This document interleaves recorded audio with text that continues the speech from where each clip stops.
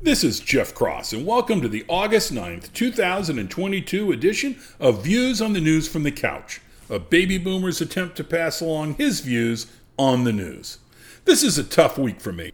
I will only do 2 or 3 podcast episodes. Quick hitters. Russia is forging ahead with a serious offensive in eastern Ukraine. Turkey is a NATO ally, and their banks are working with Russia. That bothers me. Maybe years from now, the Turkish strongman Erdogan will get credit for helping to negotiate a peace with Putin. But right now, Erdogan seems like a bad guy helping a bad guy. I guess I can't go to Turkey either. Olivia Newton-John died after a 30-year battle against breast cancer. Moving on. I wonder what was the motivation behind Pelosi's trip to Taiwan. I thought because she is a longtime supporter of Taiwan and critic of China's anti-democratic and discriminatory policies. While possibly likely true, I wonder if it may have been a more sophisticated reason. The predicate to my wondering is that one could make an argument that Biden really screwed the pooch relative to Ukraine. Not since the invasion so much, but in the year before the invasion. How Biden made the United States look weak in the way we left Afghanistan. His reluctance to send lethal aid to Ukraine until the last minute.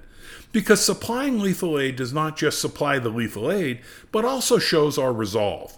We did not want to provoke Russia as Russia built up troops on the Ukrainian border, which may have seemed prudent, but may have been interpreted as weakness.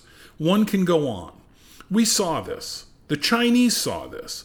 They saw a United States reluctant to help an ally in a major contest. Now Ukraine was not like Taiwan in terms of a long-term relationship, but Ukraine is in an incredibly important location that is crucial to our long-term European allies. We were timid. To be fair, I might have been timid. This is scary stuff.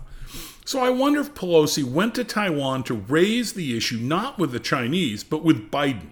Did she go to Taiwan to force Biden's hand and make him publicly support Taiwan, and to do so not just with words but with deeds? I think so.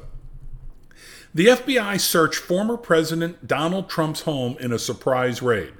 The effort included a safecracker. So far, few news stories seem to relay what the FBI was looking for, though Trump's son said it may have to do with the Presidential Records Act. Previously, it was alleged that Trump took papers, including classified ones, with him when he left office. Would that be a reason for a surprise FBI raid? Not knowing the reason, I hesitate to criticize the precedent-shattering intrusion upon an ex-president. Further, I thought the government was remiss in not using more of its investigative powers to examine the Clinton server that Hillary Clinton used for her inappropriate/illegal email activities while Secretary of State. And I do want to be unbiased and consistent. I hope that those praising the raid on Trump were consistent. I think the Fed should tread carefully. Many, including me in this group, believe the federal government is biased against conservatives, and the powers of the government have been used unfairly. In my case, I don't think to the point where the feds go after a Republican for something the feds knew they had not committed. Rather, that the same amount of evidence would be sufficient to go after a Republican, but dismissed as insufficient or Russian propaganda if it involved a Democrat. Or lies might occasionally be used to get a conservative they felt was guilty. That happened in pursuit of a search warrant against Trump. The lawyer received a slap on the wrist. I say the Fed should tread carefully because this raid supports that feeling. The raid may be totally appropriate, and if so, good for the Feds. But the Feds have lost their credibility to many Americans. They have lost the assumption that they are acting in good faith.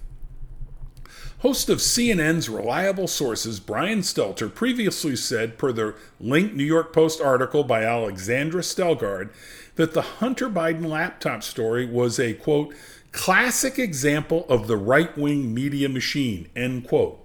At other times, Stelter referred to the story as a, quote, manufactured scandal, end quote. Now that the head of CNN is pushing a less partisan tone, and good for him, Stelter said recently per the article, quote, what about his son? Stelter asked his guest. Quote, what about Hunter? Hunter under federal investigation. Charges can be coming at any time. This is not just a right-wing media story. This is a real problem for the Bidens, end quote. Did Stelter originally just get it wrong and is now bravely admitting his error? Nah. He either knew he was wrong 2 years ago or should have known, but for his blind faith in his party. If CNN keeps this clown, they should at least change the name of his show from Reliable Sources to Unreliable Sources or Mouthpiece Democrat. I follow Jonathan Turley, not just because he is smart and makes a lot of sense, but because he is reasonable and is on the left. Not way out there. In fact, at least one friend thinks Turley is a conservative. I assume that is because of how far leftward the left moved. I link an article of Turley's titled, quote, "An attack on one is an attack on all. Time for a red state NATO-like alliance on boycotts." What a title! In his own words, Turley says, quote, "From California to Illinois, legislators are moving to boycott any state contracts with businesses in states with anti-LGBTQ legislation or restrictive abortion laws. At the same time, many Democratic leaders are pressuring companies to boycott red states too," end quote. This has big states with big economies picking on small states. Turley proposes that small states band together with a NATO-like approach where an attack on one country is an attack on all.